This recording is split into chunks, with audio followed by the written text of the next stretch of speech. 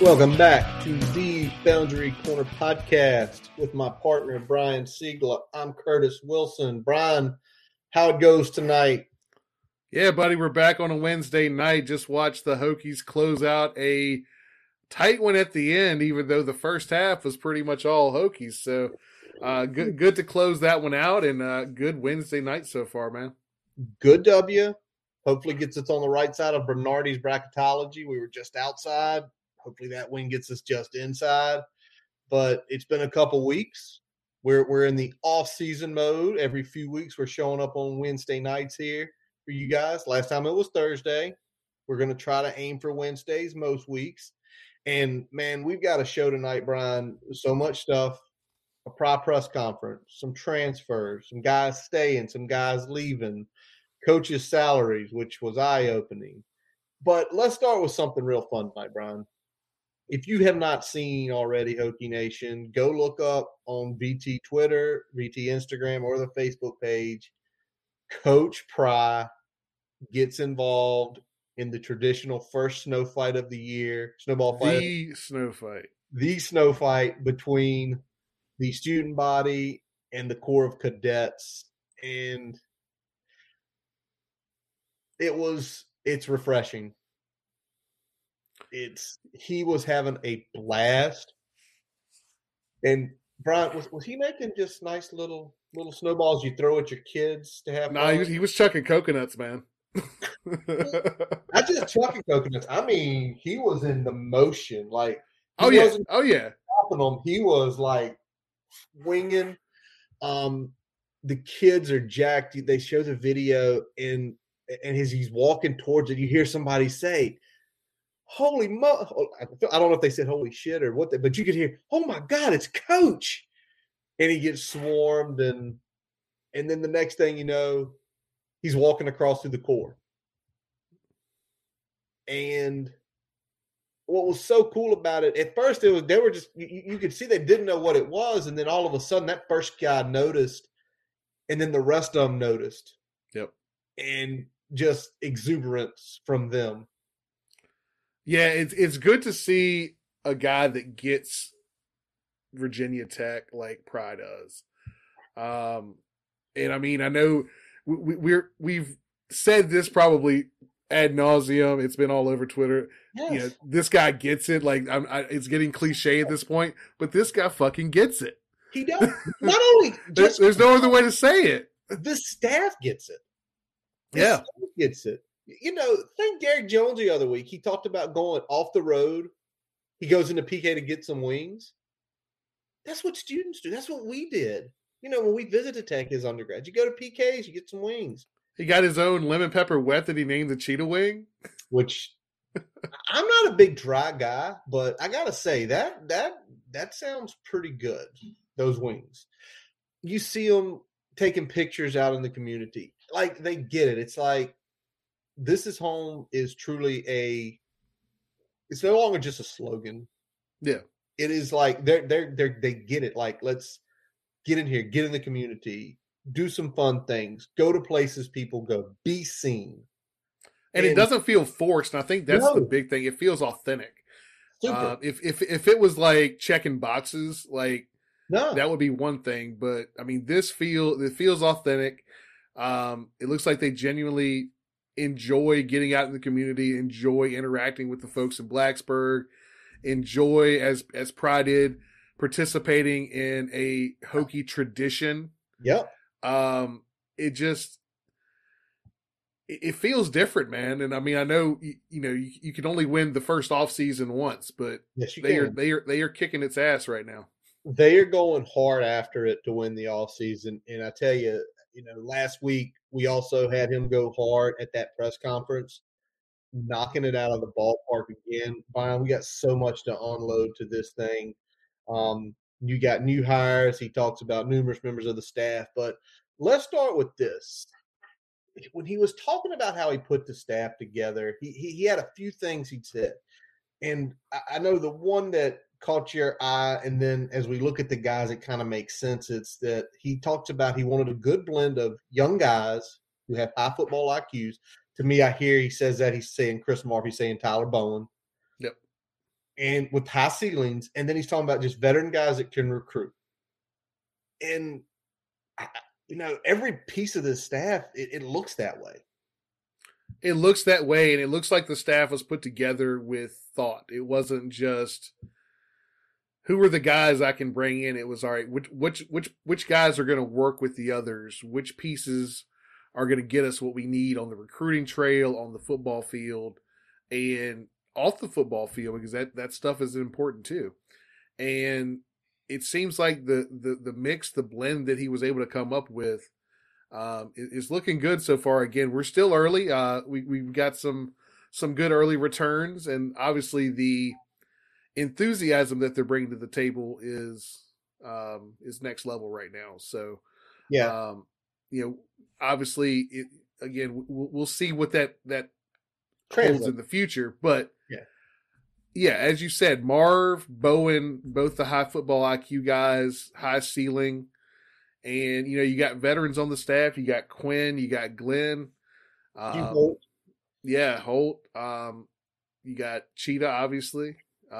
So you got guys that can recruit and get guys in the building, too. So it's also funny because something he mentioned, and if you just kind of go back to the DNA of what Virginia Tech is, he talked about I needed guys that fit VT.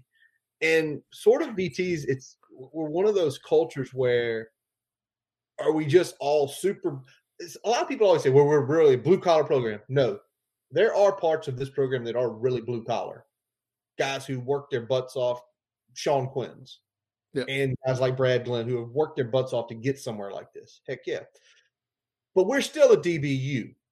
We still had some of the most electric running backs in the 2000s. Yep. We have some swag. And you kind of see, you see Cheetah and you see Marv and you see some of these other guys. They have that little bit of swag. That's what blended so well for so many years where, yes, we have a blue-collar work ethic.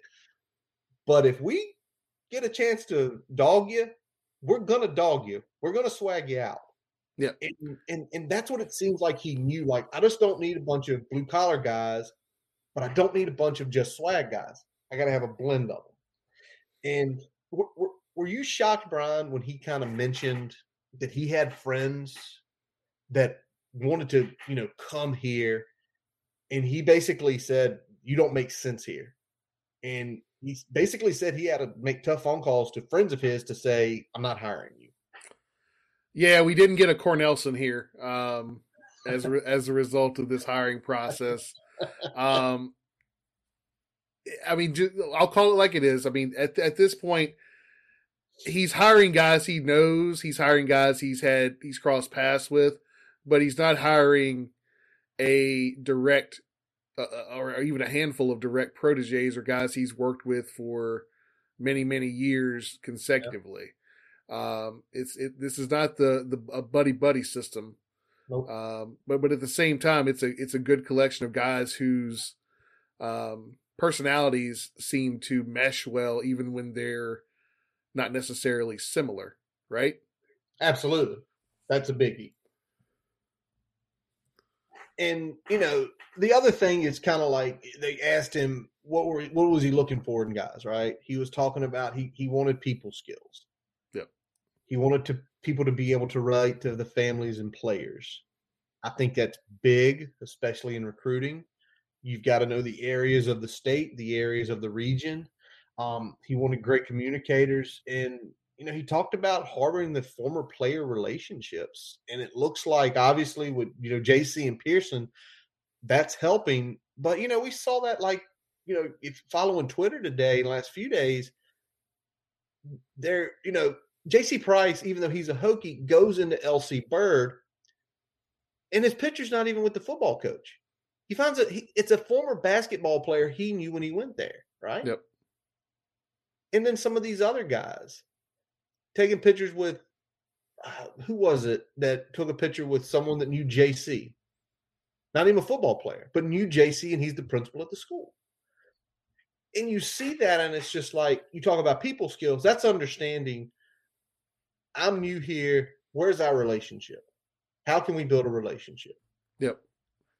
And finding that commonality in areas that aren't traditional too. I mean, you talk about just fostering those relationships with folks in the school. I mean, having a good relationship doesn't just start with the head coach of that team.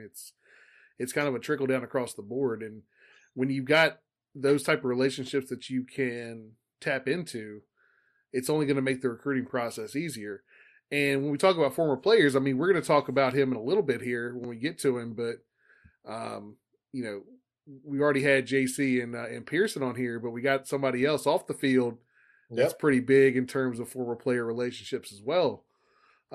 So that's big. Obviously, people skills and just the communication in general, I think, is the big thing. This staff seems to understand communication both with the fan base, with the players, with the high school coaches. They get the importance of the communication piece, and we're seeing that play out in real time. Sure. In terms of just general PR and feeling well about the program, this is as high as it's been in a while, and we haven't even won any games yet. I know we talk about honeymoon period, but this is different because we're actually seeing a difference. It's not just, okay, new coach, there's hope.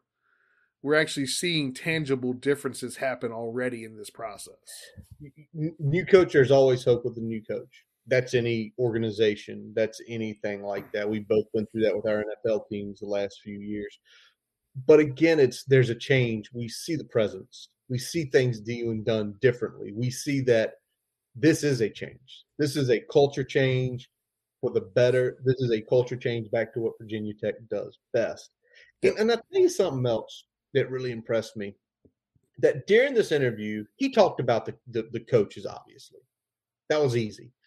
But him giving specific shout-outs to Villagrana, Hazel, and Galt, just like he specified and made sure that they were mentioned. Yep. And that tells you a lot about his leadership skills because those guys are behind the scenes. We likely will never see them in front of a microphone getting interviewed by the press because of the jobs they do. But he made sure in that presser to specifically mention them. And that says a lot about his leadership skills, in my opinion. Yeah. I mean, the most we might ever see them is like one of those quick cut videos that get dropped on the Twitter timeline from the football account. Something like quickly running through this or that, or like they did with Hilgart doing some of the strength and conditioning discussions before the workouts. You might see Galt doing something like that, but you're not going to see these guys front and center, week to week, month to month. It's going to be kind of very, very one-off at best. And again, Galt's probably the leader on that just because of the strength and conditioning aspect of his job. Absolutely. All right, Brian, well, let's turn to it. We've got some new hires to discuss. And finally, we get to discuss officially. Yeah.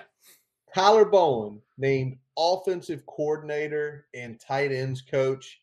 Bowen, if you guys haven't done your research on him, he played at Maryland 2007 to 2009. He was an offensive lineman. I think Brian's immediately excited an O-lineman is now the OC. But O-linemen make the best OCs. Book it. But essentially, after he, got out, he immediately started coaching. Student assistant down at Maryland, then a GA, moved over to Towson as a tight ends coach, then up to Penn State.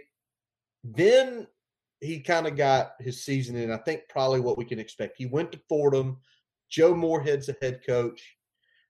He was the O-line coach there in 2015 with Moorhead. Moorhead goes to Penn State after that.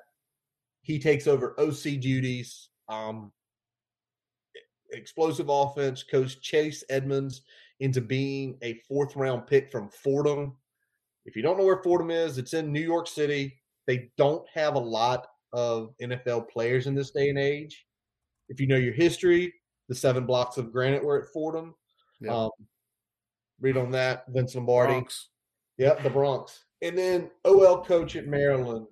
Then tight end coach and recruiting coordinator at Penn State for a few years. Then he get the co-OC title like we've talked about up at Penn State. And then finally, he was down in Jacksonville this year as a tight ends coach. Whatever happened at Penn State is what happened.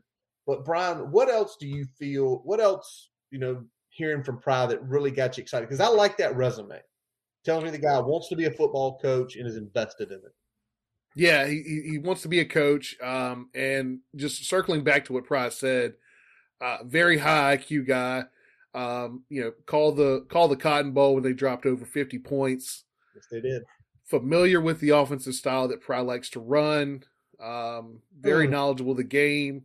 Recruiting in the DMV and Virginia area while he was at Penn State. Yeah.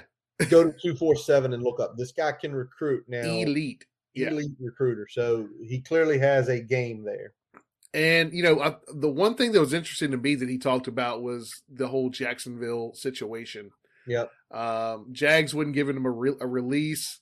My assumption is that he was higher on the pecking order once Urban was out in terms of the offense and his role in it. So they probably didn't want to let him out of that, whereas some of the couple other guys that I know it was like 2 weeks later, but they got a release from their deal while, Bowen had to stay on to the end there. But he was able to work with the GM down there so he could vet all the offensive staff as they were moving along in the process there. So that was important. And it was important for us to know that because, you don't want just to assume that Pry's hiring all these guys that are, working under Bowen very heavily and he didn't have a say in the process. So knowing that he was, in on that, had those conversations with the coaches and got to have those conversations with Pry before the hire was made, I think that's important. Yeah, well, first of all, the GM of the Jags is Trent Baalke, the former 49ers GM, who ran Harbaugh out of town after basically that guy came in and put us in the Super Bowl and put us winning for 4 consecutive years. So I think he's a jerk, first of all. Curtis is salty. I don't like Trent Baalke at all. He doesn't know how to draft players either. He drafted a lot of torn ACL guys and a lot of guys way too early, in my opinion. But that being said, I think it's what Brian said, because with Jacksonville, Darrell Bevell, the OC, he became the head coach, and Brian Schottenheimer became the OC. So I have a feeling where he was in the pecking order, he probably became like the pass game coordinator or the run game coordinator in that situation. He was working right under Schottenheimer. He was working pretty up there, which is a good thing because that tells you that guys like Darrell Bevell, Brian Schottenheimer, long tenured NFL coaches, had a lot of confidence in that guy. And you talk about, you hear him vetted. He vetted every single person on the staff. This is his staff, and this is kind of how Brent Pry said it. It's his staff. He vetted all these guys. These are his guys. This isn't like Brent said, hire this guy. And as far as the offense goes, you hear style. He's the style I want to run. Kept digging around. We're going to run the ball. It's not even a question about it. How we run it and who we run it with. But I look back at the Fordham stats from 2016, and basically it was a 3-2 run to pass. And that's kind of Moorhead's deal too. Always more run than pass. The passing game, though, it's not completely forgotten about. I can't wait for Brian to get into looking at some of these schemes of what we can expect. Obviously, being a tight ends coach, I think we're going to get some. I mean, he coached Gesicki, he coached Farabuth. He's coached quite a few number of tight ends who are in the league and at the top end. So, really love this about him. It was one of those names when you heard it, you read it, immediately liked it. But, Brian, let's flip to the next position, because 2 weeks ago, we were hearing Mike Brown and we were hearing Tony Washington. We were. And this was out in public. This wasn't behind paywalls. This wasn't somebody DMing us saying, hey, this is what we're hearing. These were public acknowledgments.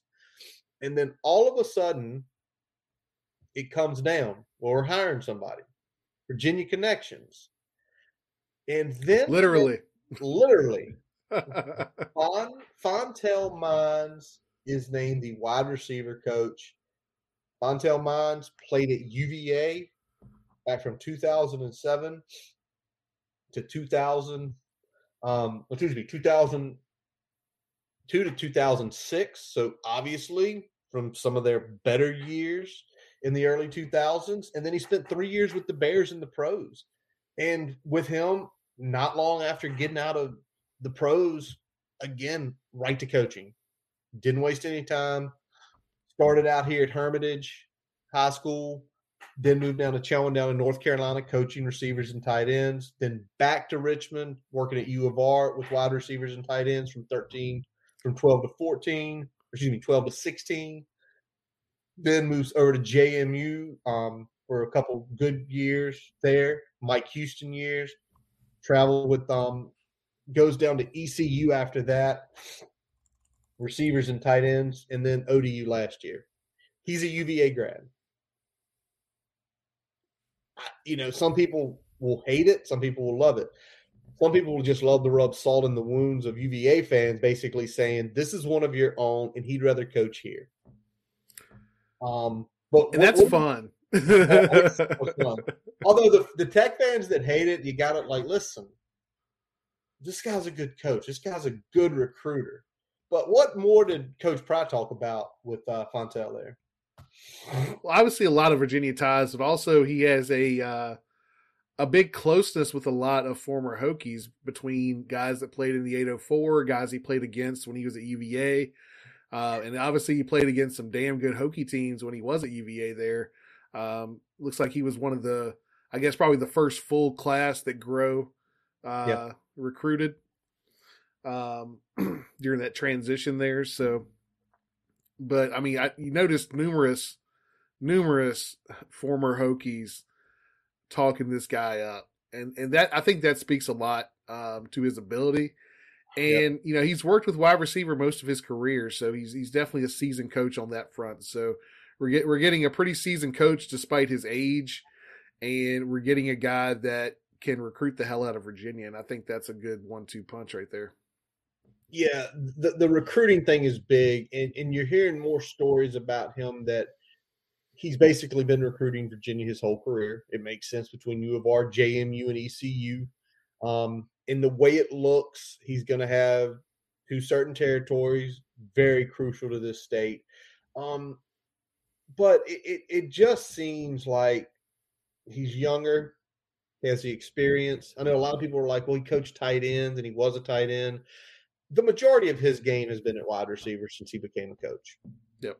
And, it was just nice to see a lot of the former Hokies that, again, of our era, and I say of our era when we were younger, like congratulating, happy, joking with them a little bit, like, you got to the right side. And it's one of these things, too, that, let's think here, way I can put this. He seems like he's going to be a culture fit because he seems one of those blue collar guys, right? Played tight end, went to Hermitage, and has worked his way up here. Didn't like come out and immediately get a couple jobs and then he's in D1. Literally had to work his way up to D1. Yep. And it's that whole thing we're talking about, blue collar or flash. It seems like there's a lot of blue collar in him, and I think a lot of it's going to pay dividends because it seems like this guy, people like him, and he's been recruiting coordinator at several different places. Yeah, I'm looking forward to see what he can do. I like what I'm already seeing on the road. He was with Coach Pry this week. They were down at Oscar Smith, down at a bunch of other schools in the 757 this week so far. Where did they hit up today? They were in... Yeah, I'd have to go back and look. Western Branch. Western Branch today. There's a big one down there. There's a big receiver down there that just a little bit. But I think he's going to be a good fit. And again, I'm sure he's going to get some grief here and there between some of the Hokie players that are on the staff, but I think he's going to be a solid addition. But Brian, not done yet. Let's start getting to the support staff. And let's talk about this one before we talk about the big one. Brian Chris hired as the senior offensive analyst. If you didn't know, because it probably wasn't talked about or even spoken to with people, He was hired last year as just an offensive analyst for the old staff, and he hangs around. Chris, native of Blacksburg, brother coaches at Radford. Dad's a legendary coach. Here, Hampton-Sydney graduate Brian. Yep. Coached with pride down at Louisiana Lafayette with Bustle back in the day. They both were GAs together in 95. Or part of a UMass staff that won the FCS back in the late 1990s. Was under Pelini up at Youngstown State as his OC. So he has a good track record. He does not have a lot of big known stops, but it seems like he's a very respected offensive mind. Yeah, it seems that way. They gave him the senior analyst title there, and I think the thing that I liked the most that when he was talking about Chris, and he's like, yeah, he's a senior offensive analyst, but we might have him on the defensive side of the ball. And the more I got to thinking about it, I was like, okay, this kind of makes sense, because as a defensive coach, sometimes you get a little bit into the weeds. It's nice to have a offensive-minded person on your side of the ball, on your practice field, that can say, hey, if you do this, we can counter with this. It's going to be pretty easy to take advantage of that scheme or that call, whatever it may be. Having somebody that has that type of history, has that relationship, and can make those kind of calls on the defensive side, see things through the offense's eyes, that's going to be big for them, I think.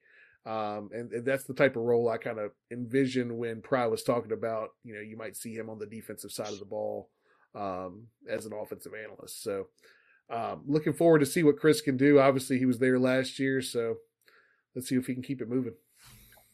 Yep. And again, guy probably with connections around the local area there as far as recruiting goes. I know they can't touch it, but never hurts to have somebody that's in somebody else's ear. All right, Brian, this one was big.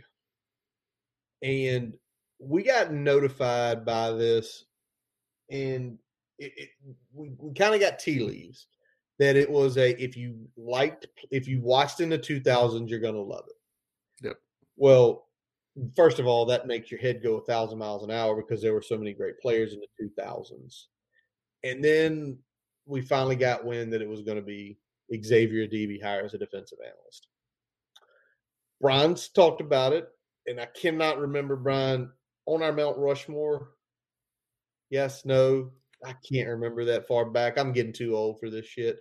I want to say he made it. I can't remember, though. Either way, he belongs there for sure. Brian's favorite linebacker. He's definitely in the discussion, no doubt. Yeah.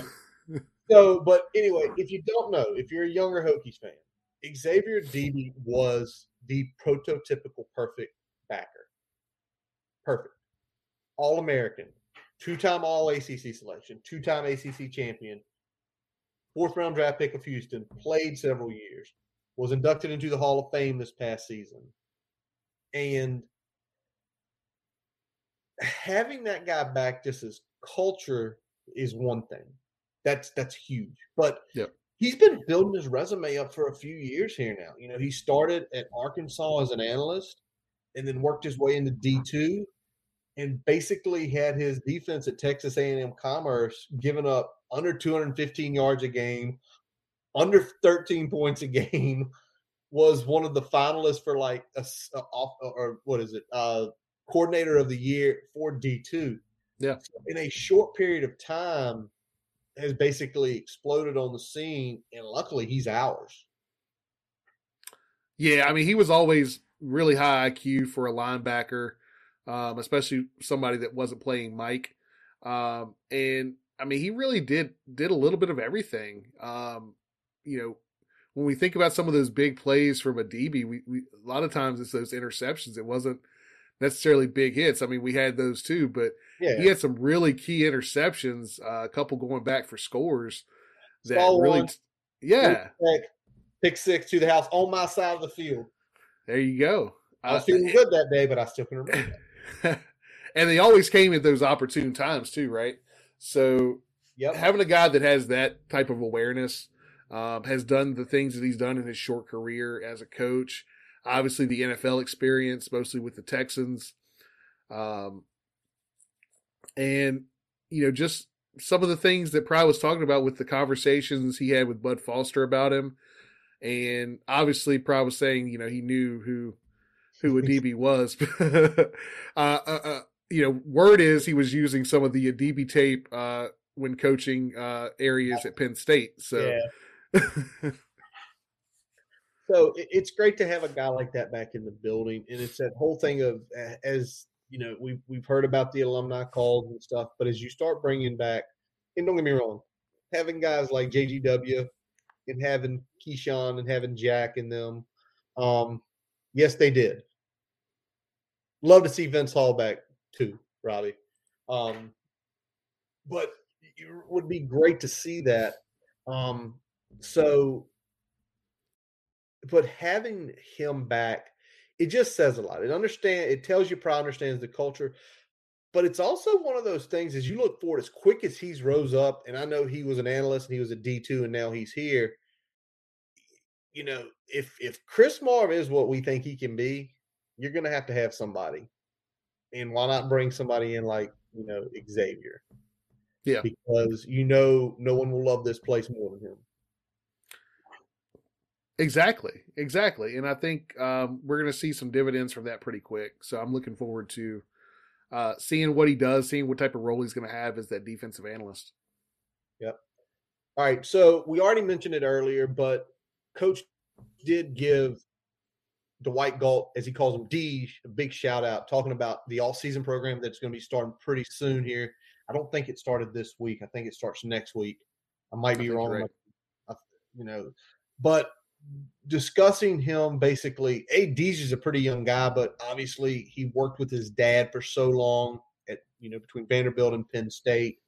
And, he was just sitting there talking about like Deej is a real culture driver. And when I hear that, that tells me whatever Pry wants to get done off season wise, he knows that Deej is going to put that into effect. Yeah. The culture driver piece was big for me. He said as like-minded as anybody on the staff. He gets Pry, he gets the vision. I'm gonna say right now, no more Beachbody shit. That's cooked. It's functional over. Strength. And I mean, when he talked about the training process, he talked about the adversity that people go through in that, and that really kind of tells you a lot about the character of the player, what they can handle, what they can't handle, whether they're ready for a leadership role, whether they lead by example, whether they're more vocal. I think him talking about that really gets that he understands that how important that relationship is, especially early in a new regime here, because you get a lay of the land. That's really going to be your first line of defense to kind of give you that lay of the land.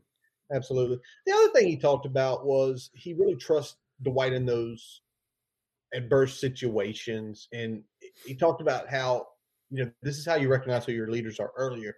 And if you kind of go back when he talks about he knows Pry, he knows his vision, that's the guy you want, because if the guy knows your vision, you're very like-minded, he's going to be going in there saying that's going to be a captain.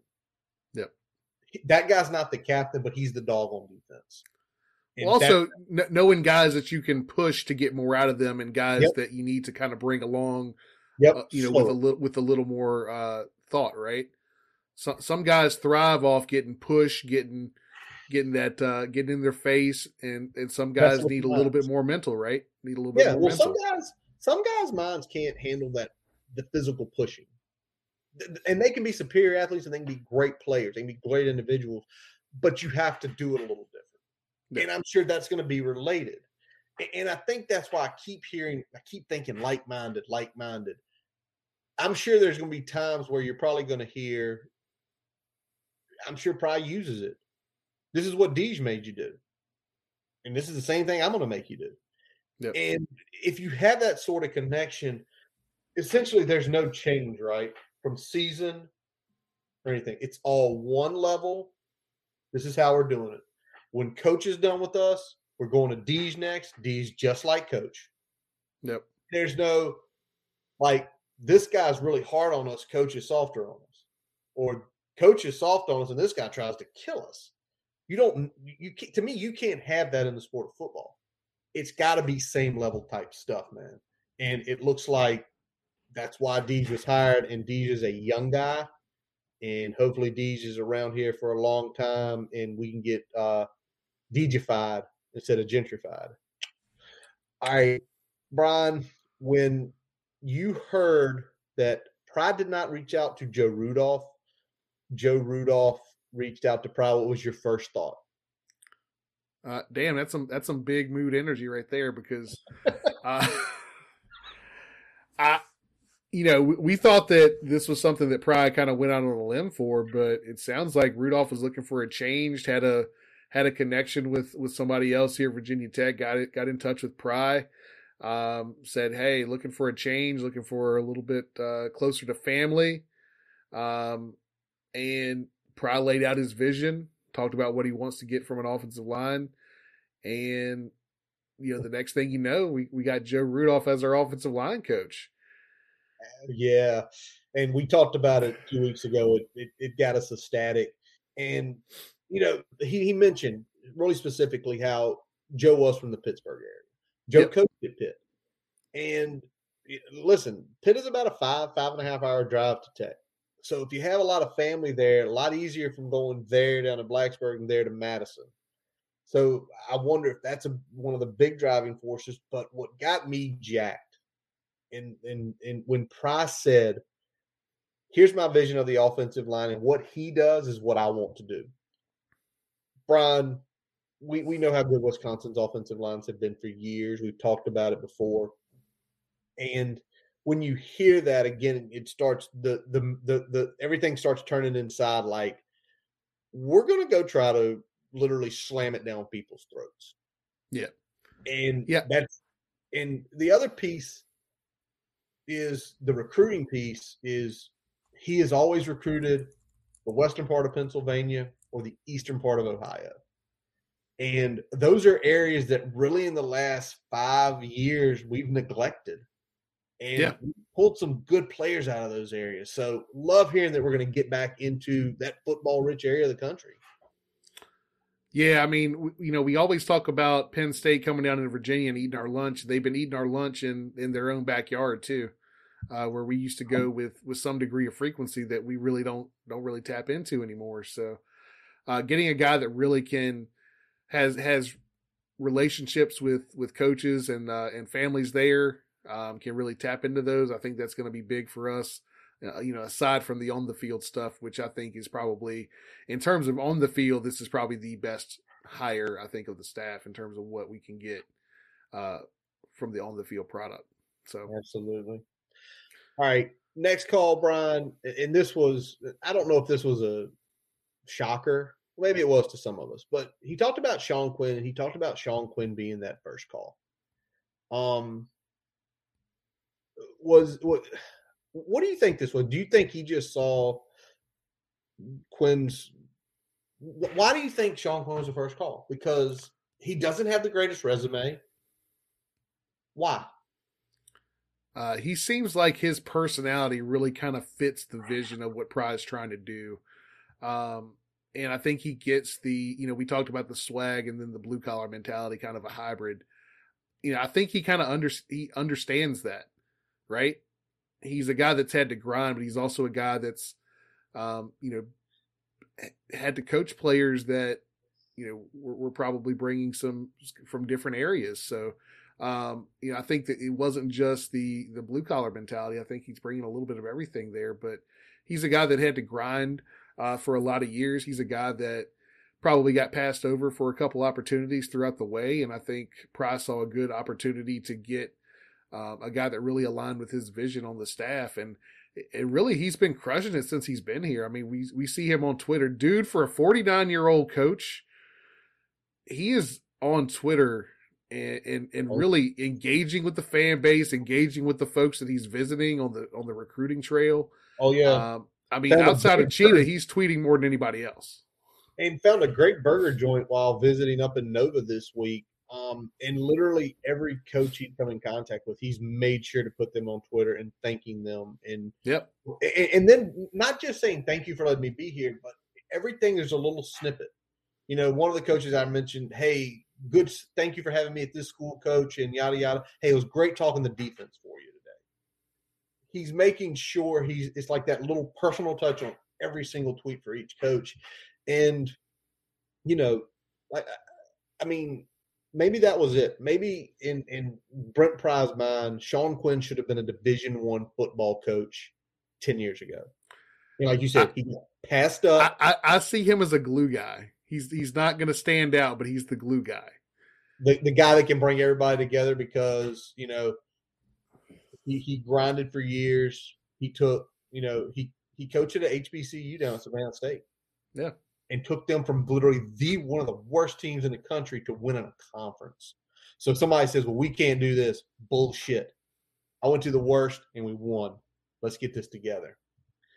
All right, Brian. Let's flip on this. Talk about recruiting. We talked about Quinn and his tweets while he's been recruiting. He said it outright. First week, exclusive for the state of Virginia, outside of a trip to Georgia, although we did see Brad Glenn down there doing some other work. I don't know if that's holding on to Daquan or potentially other guys, but it looks like pretty much every coach is in VA this week. Yeah, everybody's patrolling Virginia, it seems like, except for maybe Brad Glenn. Looks to be making a trip back down to Georgia. They made a trip, I think, last week to visit Wright as well. They were at his high school down in Perry. And what they've done in Virginia is pretty impressive because we've seen, JC in the 804, we've seen Mines and Cheetah out in the 757. We've seen Pearson and Marv and Quinn up in Nova. We've seen Pry out in 757. Well, Marv was out in the Valley today. He's down in Winchester. I mean, and Stu Holt's down in Wytheville. That's every section of the state. That's every section of the state's getting hit. We're going to see Holt in our stomping grounds by the end of the week, man. I definitely think he's taking the 58 corridor until he gets to about South Hill, and then he's probably going to cut back. But it's just awesome to see that, and it's awesome to see the interactions. And it's also, and again, we've already talked about they get it on social media, get it like this is where we're going, and you see them going to not only to the name brand schools. Yeah, you know, JC was at LC Bird. LC Bird's won numerous state titles the last few years. Prime them at Oscar Smith. I'm blanking here. Cheetah was at Phoebe's. Yep. I mean, Davey's old school. Davey's old school. He was at Hampton. You know, they were Deep Creek today. I mean, if we could just find two players from Deep Creek of the caliber of Hall and Tapp, we'd be great. Yeah. I mean, that's all you need. The other part is you're seeing them also go to schools that don't produce as much talent. And this shows you strategy because get in there early because every school at some point puts together or puts out a big-time talent. Yeah. Yeah, this isn't going to be any more of a highlight a handful of schools that we've had success at and then hammer that home and then hope we make some inroads with some of the top 10 recruits in the state and land maybe one or two. This is going to be canvassing the entire state, building those relationships. And when you finally get, one or two guys that start coming up through there, you got that relationship in place. You can have those discussions right off the bat and kind of get in first with these kids. And I think that's important. I think we definitely neglected the boots on the ground mentality under the last staff in terms of sending guys into the schools consistently and not just when there's a top 5 player at that school. Yep. And that's what you can't do because you don't have the relationships. And this is a relationship business. Yep. All right, the other cool part was kind of Brent Pry pulling out what his vision of essentially the big recruiting footprint, the 6-hour radius around Blacksburg. And that encompasses North Carolina, South Carolina, the DMV, obviously, Pennsylvania, Central into East Tennessee, along with obviously Virginia. I think that's what we feel we've got to do. But what did it shock you when he talked about opportunities elsewhere? Yeah, so I think the opportunities elsewhere is definitely going to be some of our traditional stomping grounds with Delray Beach, Jacksonville. I think those are going to be areas that we still tap into. You're going to get, I mean, if you talk about 6-hour radius, you're talking about the greater Atlanta area too, pretty much. Right on the edge of it. That's like 6.5, right? Yeah. We'll round up. Yeah, we'll round up. It's 6 hours and 20. It's not over the 6.5 mark. We're going to round back down to 6. We're good. Let's rate Atlanta here. But I mean, we've done well in Georgia. Obviously, we got a coach in Georgia, finishing out the recruitment down there with Wright and some others. So I think Georgia's still in play. I think parts of Florida are still in play. But like he said in his previous comments, I mean, when we talk about where we're going to aim, we're not crossing the Mississippi unless there's already an established relationship with a family or a player or a coach in those areas. So if you don't have a reason that ties you back to the state of Virginia or to Virginia Tech, we're not just throwing darts across the Mississippi. His words, not mine. Big key, darts across the Mississippi. So while I like him saying it like that is, if there is a kid, for example, dad's a VT alum, and it's an upcoming recruit, we're going to go talk to that kid. Yep. Why? Dad went here. Mom went here. Or, it could be one of those things where, you kind of think a DB's been coaching out in Texas. If Xavier Debe has a great relationship with a school down there and says, this kid likes it, he liked me, let's go after him. Yep. What we're not going to see is we're not going to see our resources poured into there. It's going to be specific.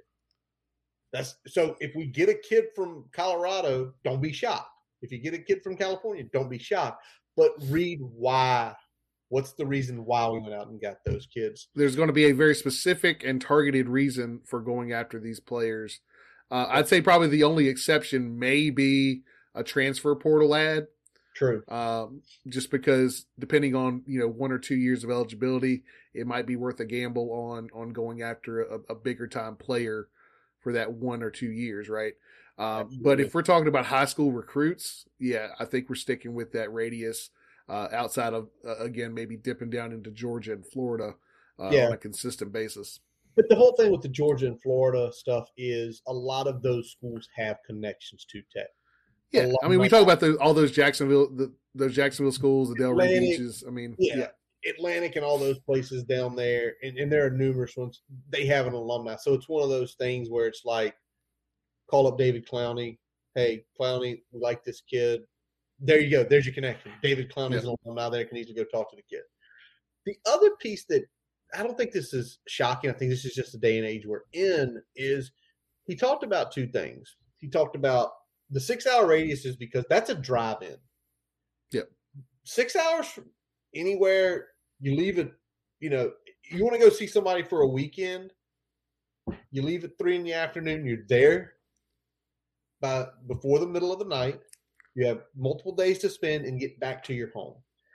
And he talked about how important that was, especially for these young men to be able to have, and he made sure he mentioned this, their parents, their coaches, their uncles, their family, their handlers, their trainers, to be able to come see them during those tough times. That if kids having a tough time in the off season, and let's say it's one of these kids who's from Columbia, South Carolina, or Charleston, get in the car, we're there in a day, talk to him, get him straight, come back. It's like Charlotte area kids. You're talking about less than a 3-hour drive. So I mean, Richmond 3, Beach 4. in and out. Even the kids he talked about, recultivating those relationships up in Pennsylvania with Harrisburg, Pitt, Philly, Jersey, 4.5, 5.5 hour drives. Yep. Easy roads in to Blacksburg. And it's like, again, he understands the relationship piece. That if you have it where you can put people who this kid is comfortable around and they can get here when we need them to, it's going to make that kid's experience a hell of a lot better. Absolutely. Absolutely, man. All right. So the next thing he mentioned, and again, he had already shouted out, we've already shouted out Deeds. He talked about how Mike Villagrana was kind of put in charge of dividing up Virginia. As we mentioned, we've seen where the guys were. And he went in there. Pry didn't have this conversation, which is, I love this, because Pry's their boss. You tell the boss whatever he wants to hear, right? He took Villagrana and just kind of asked him, where do you have the best relationship? And, I think that's why we're seeing where we're seeing certain guys at, because, Coach Compton hitting us up here. Huge things to have the players having their people present. Yeah, massive. Big time. But, he basically was trying to find Villagrana's goal of that meeting was find connections and send them in there. Yep. And I think that's big because when you look at how the state's been divided up, you're seeing, guys that have had success in those areas before. You're seeing mines down in the beach. We got Cheetah on the peninsula. You got, Bowen in the DMV. You got, guys are really getting put where they kind of have a footprint. You got JC in the 804. He's had some solid success recruiting guys in the 804. And JC probably, in terms of knowing the lay of the land, probably as good or better of anybody on the staff. So he can kind of fill in the gaps where maybe some other guys are not quite as strong. So that's why you have a guy like JC on staff, aside from the Virginia Tech connections, aside from how good he is on the field. Yeah, it's true. So the way the state was divided up, and then, the last piece, on this sort of high school recruiting, and we've already mentioned it with the photos and how it seems like there's conversations. It's not just what Coach Price said. We don't want to walk in and just give a handshake and a smile and a picture and leave. We want to get to know everybody at these schools. That's why I mentioned earlier, JC was in LC Bird's building talking with an old basketball player that he went to school with. They were talking to principals. It's like, if you get to know where these kids are from, it's more than likely going to help you out in the long run. Have a Hokie in the building and you're recruiting a kid, it'll help with another Hokie's talking to them. Absolutely. And, I don't think this is going to necessarily, win us all the battles, but at the same time, it strategically puts us in as good a position as we can be in from Jump Street. And then after that, you let the chips fall where they may. But I think the days of us not being in on a kid early enough are gone. Not having the relationships with the coaches or the handlers to move forward with that are gone. Gone. And I think the days of us giving up on a guy just because a big dog jumps in to the party are gone. I think we've got some guys on the staff who'll go tooth and nail with the big boys as hard as they can, and I love to see that. Now, let's not throw this. Brent Pry was very upfront talking about the transfer portal, that he views it on equal footing, with high school recruiting nowadays. And, I tend to agree with him, because there's we talked about it earlier this month, Brian. There's 1,000 kids in the portal. Yep. Some of those kids, a lot of those kids can play probably a really good game of football, but they just need the opportunity. Yeah, I mean, you're not going to find, you're not going to fill your roster out that way, but the transfer portal is going to be your hole filler, your immediate impact player on occasion. And that's what he seems like he's going to use it as. Obviously, he talked about, he was happy with kind of the progress we made on that front to kind of close out the start of the spring semester. Got 4 already in, possibly 2 more, coming through. So that's really big. And I think we're only going to see more of that as we get into spring workouts, we get into spring practice. You're going to start seeing a little bit more probably attrition from the current roster. You're going to start seeing some more movement in the transfer portal as we close out spring and then get into summer workouts. So look for that. He said he expected another wave after spring ball. So, buckle up for some more portal chaos, guys, because it's going to be coming. Yep. Because he mentioned, he talked about having, the winter workouts in spring. You're going to weed some people out. You're going to weed some people like, nope, this isn't what I want to do. I'd rather go elsewhere. And we've already got 4 in. 2 quarterbacks, 2 wide receivers. Are there potentially more coming? We hope so, because we know, we're going to talk about in a few minutes here, there's the holes we feel like need to be filled, and it's going to be interesting to see how they fill them. Now, the other piece that he talked about was JUCO recruiting. He basically, that seems like he's for that. He specifically mentioned Lackawanna JUCO. It seems like Lackawanna to VT. Let's go ahead and get them going. But much like the transfer portal, the JUCO, these are guys who they're older. They're more probably physically developed than high school kids.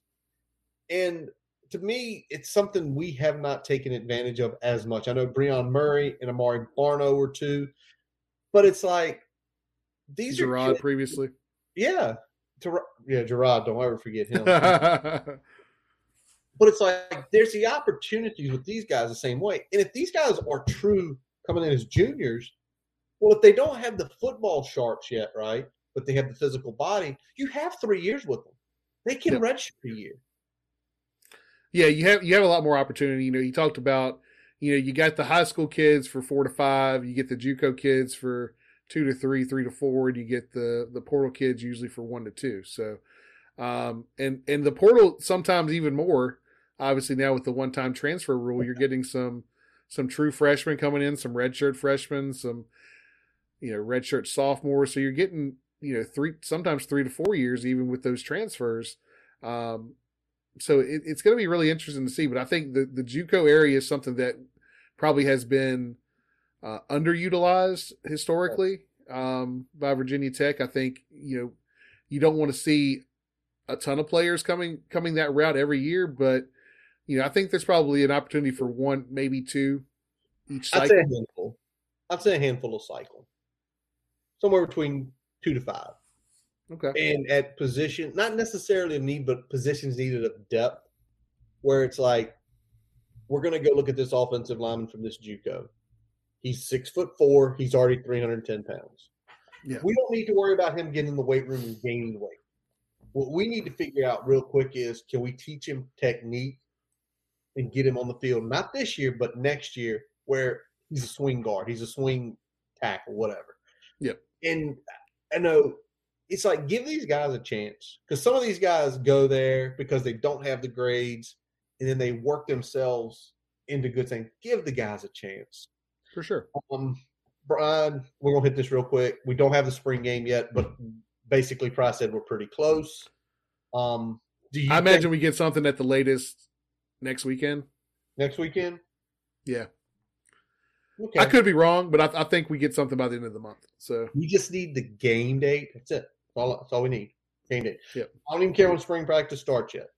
I will in like a week, but just give me the game date, please. Put it on a good date where we want to know. We want to put it on the calendar because we will be there. We are trying to be there. You can guarantee it. I ain't guaranteeing it. I got 3. All right. Last pieces, Brian, was last 2 pieces. Let's look, first of all, you've mentioned before, we're not a mom and pop anymore. Stuart Carter, director of football equipment, comes in out of Penn State. Cammie Nation looks like she's going to be hired in some sort of recruiting on campus role. The OG of the weight room is back, Jarrett Ferguson, looking like he's going to be hired as one of the assistant strength and conditions coach. And then one sort of interesting piece, Shane Graham was offered a position by Coach Pry. Looks like Shane's going to take some time to step away from coaching. But, it's like that support staff just keeps getting bigger. Yeah, and Shane talked about, he said one of the upsides of that, he's not on this staff, but the fact he's not on any other staff is that he can, let his Hokie flag fly a lot more freely now, right? He can get up to games. He can, actively root for the Hokies on Twitter a little bit stronger than he has of recent years. So I think that's something in his comfort zone. I wish him well on whatever the next venture is for him, and I look forward to maybe catching him up at a game sometime this fall. But yeah, I mean, the moves we're making off the field is definitely, that signal that we're not mom and pop anymore. We're running this thing like a business, because it is. It's a big dollar business at that. Let's hit the last piece here before we go to break, because we're an hour in and we're still on the presser. Does it shock you that someone like Brent Pry leans on his dad, or someone like James Franklin for trusting a lot of the decision making? No, because when he talks about how he built his staff and how he plans to recruit Virginia, he's talking about communication and relationships. So obviously, if that's important to you, the person and the people that you're going to lean on is going to be your mentor in the sport and your father. So, I mean, it doesn't surprise me that he's reaching out to those people in his circle and leaning on them when it comes to some of those bigger decisions. Nope, not at all. And I think it's pretty cool. He mentioned that every wide receiver coach he interviewed, he talked with his dad about. I'm assuming his dad has the background in wide receiver. So, and they say he sat in on some of the interviews. So, could you imagine doing a Zoom and you see there's an old guy in the background? Who the hell is that? It's Dad. Yeah, how's your dad there? Dad coached for wide receivers for 40 years. Hey, that's cool. Awesome to hear. All right, Brian. One last piece. If you have not seen, folks, these salaries of these guys, I'm gonna specify out. Go to Tech Sideline and look at David Cunningham's article on this. It is from the 14th, so just a few days ago. Lays it all out. 5.25 million, 5.2 million, Brian. Yep. We're paying coordinators both over 800,000. Lowest paid positional coach at 275. Basically, right at $2.5 million for each side of the ball.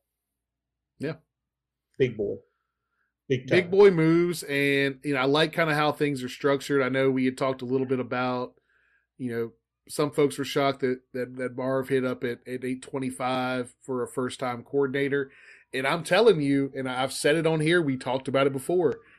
The starting price for a coordinator at Power 5 is now $800,000. Yep. That's the starting price. So, I mean, we're just above that at 825. Bowen's just a little higher than that at 850. And that, again, that's the going rate for big time coordinators. Now, we could go and get another Brad Cornelson and we can pay them $500,000, but we don't want to go back to that, do we? Nope. I don't think we ever want to go to that. And I think so I'm good with the way everything is structured here. You got the running game coordinator and passing game coordinator making a little bit more. You got defensive recruiting coordinator Derek Jones making a little bit more position wise, as is JC Price as associate head coach. But structured top to bottom, I really like the way the salary is set up. It gives us a little more flexibility for some of those off the field roles and analyst roles. Some of those are still coming down the pike. So look for maybe a couple more hires in that capacity in the coming weeks. Yep, there is. And again, they talked about, old staff was 3.5 mil. We're over 5 million now. We're basically second highest in the ACC. We're trying to, again, the what is it? You always say the boats rise ships. You know, high tide raises all ships or some shit. There you go. That. And this is what it is. This is your high tide football. And if you're paying those guys, the expectation is we're going to make more money there. We're going to be in bigger games. We're going to get bigger contracts.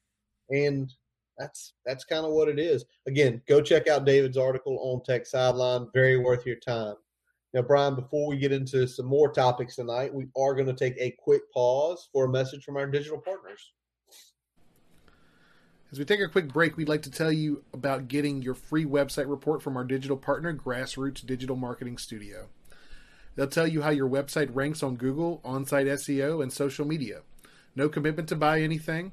You can get your free report by visiting grassrootsdigitalstudio.com/free-website-report. Now back to the episode. All right. So, Brian, let's look next. Let's talk about the portal real quick because obviously there's been some movement there. And in the last few days, since the last time we talked, we picked up one really big commitment and then one kind of makes sense commitment. Let's start with Jaden Blue, wide receiver out of Temple, 6 foot, 185. Back in 2019, absolutely blew up, 95 receptions, 1,067 1,067 yards, over 11. Has tapered off in the last few years, but, kind of seeing what he had to work with at Temple quarterback-wise, it makes sense. But he's coming here, and I don't know how this is, but per 247, he's rated higher than Tavian Robinson. I can't see that, but how do you feel about Jaden Blue committing? Yeah, I mean, for the transfers, it's really hard to, I think, put a gauge on that, just because there's a disparity in the level of competition to a degree. There's a disparity in kind of who they matched up against, the play calling, the play styles. It's a little bit harder there to get a good gauge on that overall talent ability. But I mean, I think it's a good commit for us because it definitely shores up a position that was kind of bleeding a little bit as a result of transfers, as a result of a couple guys moving on. So looking forward to see what Jaden can do. I think he immediately has some sort of role in the 2 deep. We'll see if he's pushing for a starting role. I think he probably will. So, we'll see on that one. And then, we had another one, Stephen Gosnell. Benji's big brother. Benji's big brother, UNC transfer. That's big because, you're eating off a interconference rival's plate there. Yep. I know he wasn't getting a whole lot of push, but anytime you can steal one from that school down south, it's a good day. It is. And, Gosnell a little bit bigger than Bland. He's 6'2", he's 210, so a little bit more body of a receiver. He was a 3-star when he came out. He has not gotten much play time at all down at North Carolina. And then obviously with big brother or little brother coming here, it's really cool to see. It's really cool to see, again, brothers on the same team. And it's going to be really interesting to see what he looks like, again, being that bigger body. And I just kind of go back through like Jalen Jones, Dwayne Lofton, and some of the guys already here. He's kind of going to be the biggest body of all of them, unless I'm missing somebody. Did I miss anybody? Yeah. No, I mean, it's in terms of guys that got serious run. I mean, he's definitely a guy that, could potentially have a role outside just because he is a bigger body. Probably a little bit more of a possession receiver, a stick mover than a guy that's going to be a big impact in the downfield game. Yeah. So you got to have guys like that. And I think, size wise, I guess Payute's the only one probably in the same ballpark, right? But different receiver. Yeah, different type of receiver for sure. Same body, a lot faster. So definitely, it's one of those. We'll see. That's why we want to know when the spring game is, because you get to go to the spring game and you see these guys play. sometimes things just pop out at you different. Yeah. All right, Brian. 2 of our former quarterbacks committed in the last few weeks to play elsewhere. Knox Kadum going to head down to FCS McNeese State in Louisiana. And starting quarterback last year, Braxton Burmeister goes back out west, San Diego State to a G5. I don't think that there's any shock with the Knox Kadum one. And maybe a little shock with Braxton. I thought he might land at a Power 5 somewhere. But, by all means, San Diego State football isn't exactly wretched. So what any thoughts on where they landed, or did they land exactly where they should land? I mean, I think Knox has a good fit there. Good for him at landing there. FCS McNeese State. I think that's going to be a good move for him. I think he probably can get some run there. Braxton, it'll be interesting to see. A lot of people were talking about if he was going to stick with Power 5, he might have to change positions. Ends up San Diego State, might not have to change positions. We'll see. I guess it's going to depend on, what the coaching staff has in store for him. But I think probably it's a pretty good fit for him, being a kid out there from California. So kind of gets back a little closer to home, and gets an opportunity to still be a starting quarterback. Yeah. And San Diego State this year went to a bowl game, was in the Mountain West Championship game. So he's going to a good program. It's not like he's going to the low of the low. So good for him. Once Hokie, always a Hokie. Best of luck to both those guys. All right, Brian, I'm going to give you 3 names in order. Tell me, and we're excited about all 3, but your level of excitement and importance to the team this year that these guys are staying. Armani Chapman confirms he's returning. Johnny Jordan gets a 6th year, and Drake DeLewis gets a 6th year. Order 1 to 3, importance. I'm going to put, and it's just by a narrow margin, Johnny Jordan at the top here, because I was insanely concerned about the center position going into this offseason. It's going to be Jack Hollifield. We're looking at Jack Hollifield or somebody transferring in. So getting Johnny Jordan back for a 6th year, that's huge in my opinion. I'm looking forward to see him in a starting role this year. I'm looking forward to seeing him kind of being that quarterback of the defense.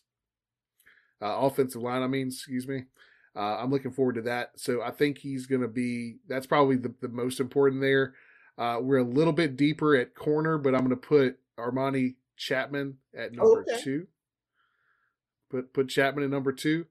I like his game. He's got some things he needs to clean up.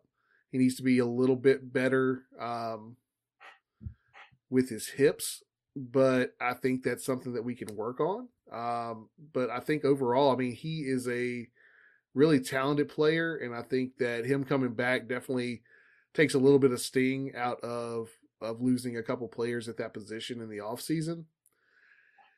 And I think it's close, but I'll put Drake at 3, and that's only because of the guys that we have coming in at that position with this incoming freshman class, a couple of which are getting a full spring heading in there. So, but I think Drake's going to play a big role for us in 2022.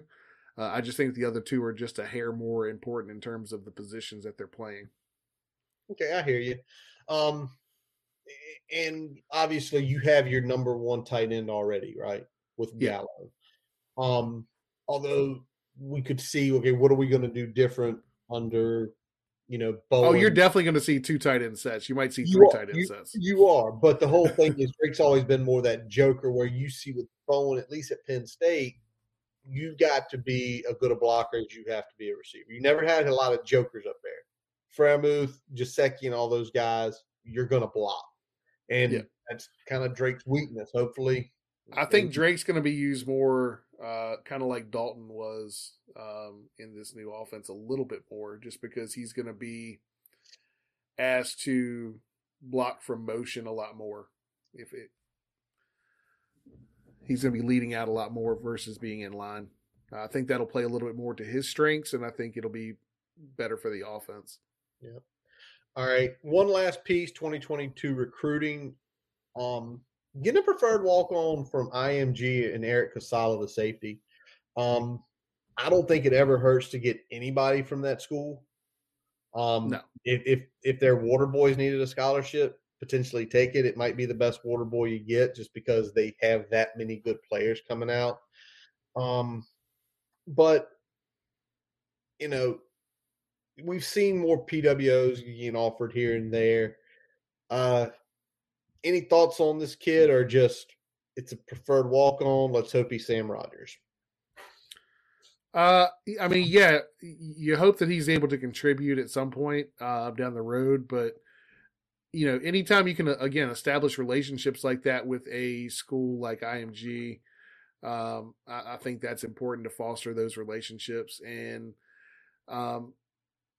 you know, I like I said, I hope he does well. But like you said, IMG, anytime you can get an IMG kid on your roster, take that opportunity. Take the opportunity, and if anything, what we talked about here in the States or in the state of Virginia, it's building a relationship, getting the preferred walk-on kid a scholarship. It might be in 2 years, there's a high 4-star, and because of that early relationship building, he comes. All right, Brian, let's switch gears a little bit for a few seconds here and talk about the Hokies hoop struggles. Obviously, the last 2 games have been wins. Yep. And the Irish win, the stats I'm about to give you kind of destroyed. Tonight, we survived the NC State from blowing a 17-point lead, but it kind of falls into everything. And I just got bored last week. And, you know, this team's a top 15% scoring defense. And with 300-plus teams, we're roughly a top 40 scoring D. That's every game. With the exception of the Notre Dame game, we've been holding people, right? Yep. All right.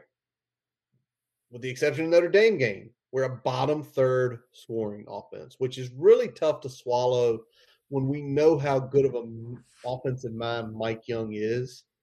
And like tonight, Ron, I told you before we got on, we were shooting over 70% from 2-point range. The reason they were in that game is we couldn't hit the broadside of a barn with a 3-point shot tonight.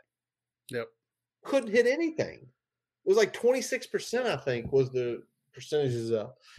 And that kind of drives you insane, especially when you have such a big lead. And the only way the team can come back in is you taking lower percentage shots, which the 3-pointer this year just has been. Yeah, it's weird because we thought coming into this year that the 3-pointer was going to be the strength of the team. And it absolutely has went the other direction. Between Naheem struggling from 3, Storm struggling from 3. Everybody, you know, Couture having a couple off games. It's been, you know, hit or miss. You know, thankfully we've had some other things work in our favor, especially our defense. But we're struggling right now from the 3-point line. We got to figure out a way to kind of shake out of that funk a little bit because, I mean, we know most of these guys can hit the 3. Yeah. I mean, we've seen Naheem do it before. We've seen Storm Murphy do it, albeit in a different league. You know, they definitely have the capacity to do these things. 3 of 15 tonight combined for those 2 guys. You can't win many games, especially when, you know, a lot of people think we get destroyed on the boards. Tonight we dominated the boards. In most games, we're right at that razor thin. It's like it's a differential of 1. And, you know, as far as like turnovers go, we roughly are winning that battle every night somewhere between 2 and 3. But I think my overall assessment, it's what these last 2 games were. They were nail biters. This is a good team. I think we're a good basketball team. I think if we got in the tournament, we could beat anybody or lose to anybody. We have the razor thinnest of margins. And tonight, for example, when you cannot hit a 3, especially with a 17-point lead, and you keep shooting, because I felt like every time I looked at the television between doing stuff around the house here, we were taking another 3 and missing it. Yep. And several times like it was not necessarily a super contested shot, but kind of a mildly contested shot 10 feet and in, and you're giving it up for where you are not making anything from. And that makes me lose my damn mind. Oh yeah, it got better when Mutz got really aggressive at going to the rack, whether it was himself or kind of attacking the paint and then finding Aluma or somebody else, down under the basket for an easy layup or an easy dunk. That's when the offense was looking its best. It was looking its worst when we were, again, reliant on taking kind of open threes. Good looks, but not necessarily wide open. Well, some were wide open, and some were wide open. And I mean, there were a couple that were just missed. And some of the problem is that we're getting too late into the shot clock because Storm's having a little bit of trouble getting the ball up quick, getting into the offense.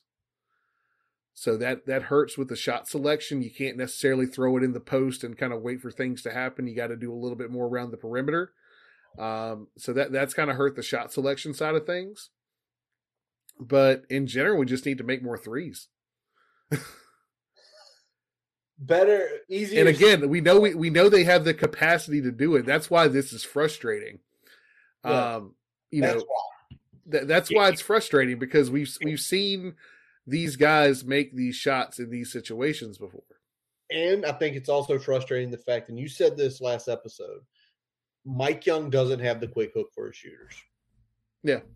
Like tonight, again, the two guys tonight, Murphy would probably be out there regardless, but I mean, Mutt was 2 of 9.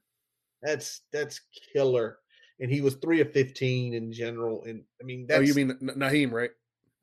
Naheem. What did I say, Mutts? Yeah. My bad. It's getting late, folks. I'm tired. You're good. All right. Couple real quick things before we call it a night, Brian. CFP expanded playoff talks stalled. Not a shocker. And after it got punted a couple times, I was like, all right, we're probably not getting it where it's going to be ready in 2 years. We're going to have to at least wait until 2025. Yeah, 2025 is probably where we're looking at now. But Jim Phillips, the ACC commissioner, came out and basically made a statement, being the first that says, now is not the time to make this change. And I think some of us get upset. Then reading Dennis Dodd's article a little further, basically every ACC coach said, no, now is not the time, that there are way too many other things going on with the new transfer portal, with the NIL deals, with so many other things going on. We don't need one more big change. I tend to disagree, because those things are done. Yeah, those things are done. The NCAA completely dropped the ball on this. But then I looked a little further, and it seems like big time on NIL. But we've discussed that enough. We don't need to. To beat that dead horse anymore. And I think the portal piece is we're going to finally see it to fruition with a normal year, how it's going to work. And we're going to, and it's almost like we want to see how this works a couple years down the road, because, if we're getting kids in and then they're trying to get back out and trying to get waivers, is it even worth it? But we saw we've seen the portal in a true COVID year, then we've seen the portal in this transition year. But we haven't really seen how the portal works in a normal year where there's not, super seniors and all this shit where you got to completely clear a roster and things like that. I mean, it's definitely going to be different than what it was in the past, but I think there's going to be some settling in once people get a better grasp of the portal. Yeah. But I mean, I've said it before, I've got no problem with the way the portal is set up. But like anything, when you get more freedom, there's also more risk associated with exercising that freedom, right? Yep. So, when you get in the portal, it might be something where you don't get the calls you're wanting, and now you're kind of in no man's land. Exactly. You're in purgatory. So that's the fear for some of these kids. And so the hope is that people in their circle are giving them good information, right? That's the most important thing. Now, the other big piece that now it kind of made sense to why they're rejecting it. If you go ahead and expand the playoffs now, it's currently under contract with ESPN. If you go ahead and expand it, that means you're expanding to ESPN only control. If you're not the SEC, what do you want? If you're not the SEC, you want a little bit more coverage agnostic situation for the college football playoff.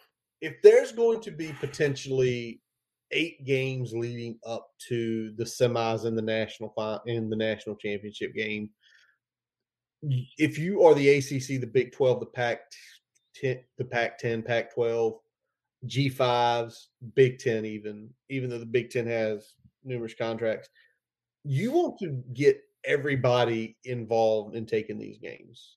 Yeah. More money, more exposure, and essentially don't let ESPN monopolize it because they've got the monopoly on the bowls. They've got the monopoly on the bowls. And I think what this move, I think, signals is that they weren't ready to move forward with the ESPN situation, especially after the SEC realignment and how that really kind of threw off the balance of the conferences. Yep. Once they saw that, they're like, all right, let's approach this a little bit slower. And let's see if we can get some things leveraged in our favor as we move forward with this before we sign off on something that we're stuck with for a good number of years. Probably 5 to 10 years. Yep. So it'll be interesting to see how the talks pick up. I still think we're going to wind up at 12 eventually, probably 2025, but who knows? Now, speaking of national championship games, Brian, obviously you and I both watched it. You won that pick'em. Took Georgia outright, laying the points. But did that game prove to you, Brian, that kind of an old school mentality can still win the national championship? Or is it the reason old school mentality won is Georgia has 26 NFL players on defense, and even they can slow down Alabama when Alabama's missing a wide receiver? I think it's a little bit of both. I think if you don't get an injury for Alabama, it's probably at least a different game. I don't know if it's necessarily still the same outcome, but I think it's a different game. But I think Georgia showed that in the right circumstances, going with that old school mentality of defense first, controlling offense, not necessarily needing to score a ton of points, but to just be efficient with the football. I think that showed that can still win. But I think it was also a unique scenario because of some of the things that happened during the game. Also unique that there's guys like Jordan Davis that literally it takes 2 guys to block him every single time because he's that much of a man. Absolutely. But it was great to see Georgia win and kind of break the monotony of Alabama. So, we are right now, what are we, Brian? What are we, 10 days after the national championship, right? Yeah. We're 55 days or something like that. Now I'm way off. We're like 6 months until 7 months. Yeah, it's late. Now it's math is a bitch. Son of a bitch is what it is. We're like 7 months until kickoff.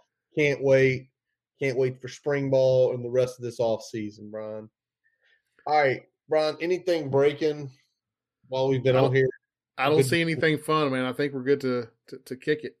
All right. Well, that is going to wrap up this episode of the Boundary Corner podcast. I'm Curtis Wilson. I'm Brian Siegler. Visit our website, boundarycornerbt.com, to listen to all of our episodes. While you're there, don't forget to follow us on Twitter, Facebook, Instagram, and subscribe to our YouTube account and your favorite podcast source, including Spotify, Amazon, and Apple Podcasts. We let our buddy Jason Long play us in and play us out.